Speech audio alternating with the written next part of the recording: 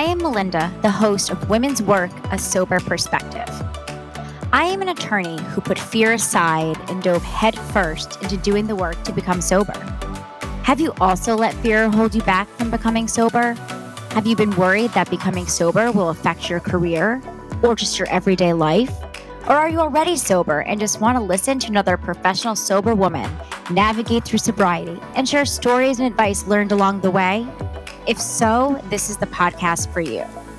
So grab a cup of coffee or your favorite mocktail and let's get to work. Welcome to another episode of Women's Work, A Sober Perspective. Today I want to talk about moderation. Moderation, as in something I definitely could not do, and it took me a very long time to realize that moderation was never going to work for me. I have tried to quit drinking many, many times. And there'd be times that I'd accumulate 30 days under my belt of sobriety. There'd be times 90 days at most. But typically when I reached a good amount of days and I was feeling good, sleeping well, feeling my best, a thought would pop into my head. Hey there, Melinda, why can't you moderate? You're an adult. You seem to obviously control your drinking. You were able to go X amount of days without drinking. Yeah, go to happy hour, have one, maybe two, and you'll be fine. And you'll be able to act like an adult and moderate your drinking. Yeah, that never was successful.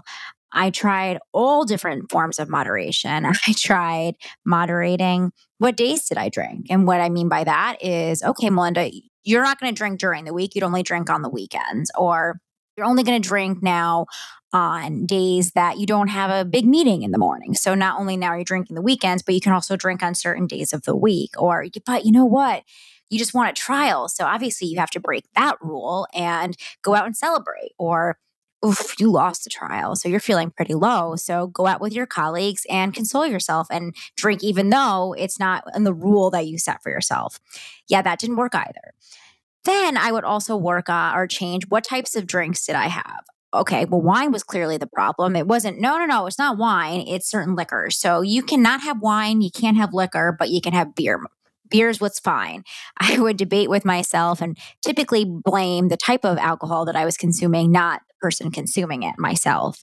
The quantity of what I would drink. I would say, you're only going to have one drink at happy hour. You're only going to have one drink with dinner. Well, that one drink quickly turned to two drinks or even the occasional two and a half, because, if you have a half a drink more, you can definitely, that's going to be okay. So the moderation of the quantity of drinking just did not work for me as well. I even would add in every other drink, have water. You're going to be fine. If you have a glass of wine, have a water, have a beer, have a water. Did not work for me.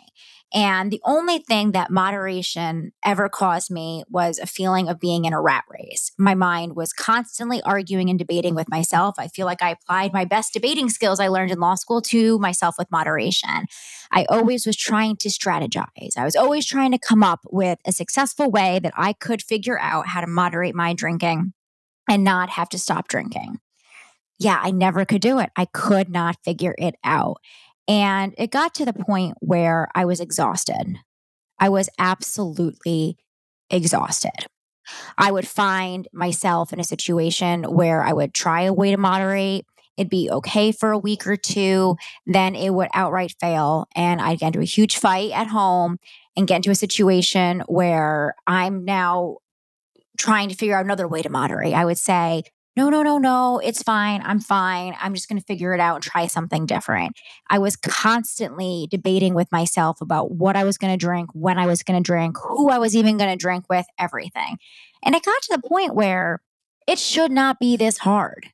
Something that I thought relieved my stress and made me feel better should not be this hard. I should not have to constantly be fighting with myself. I shouldn't have to constantly be arguing and debating with myself of what worked for me.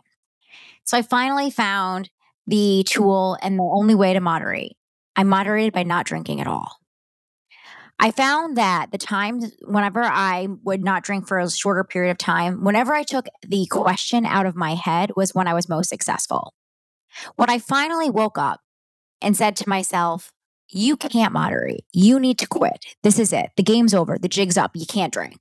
Nothing good is coming from your drinking. Nothing good is coming from you making the same mistake and banging your head into the same spot on the same wall. I stopped drinking.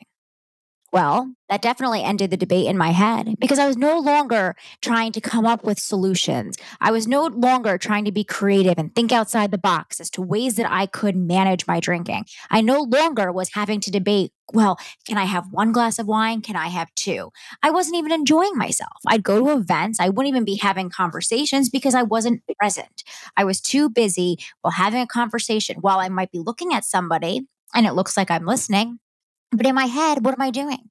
I'm scanning the room looking for when I can get another drink. Or is it too soon to get another drink? Are people going to notice that I finished my drink so quickly? Taking that out of the way, taking the question out of the equation was the game changer for me. It was the only way that I was going to be successful.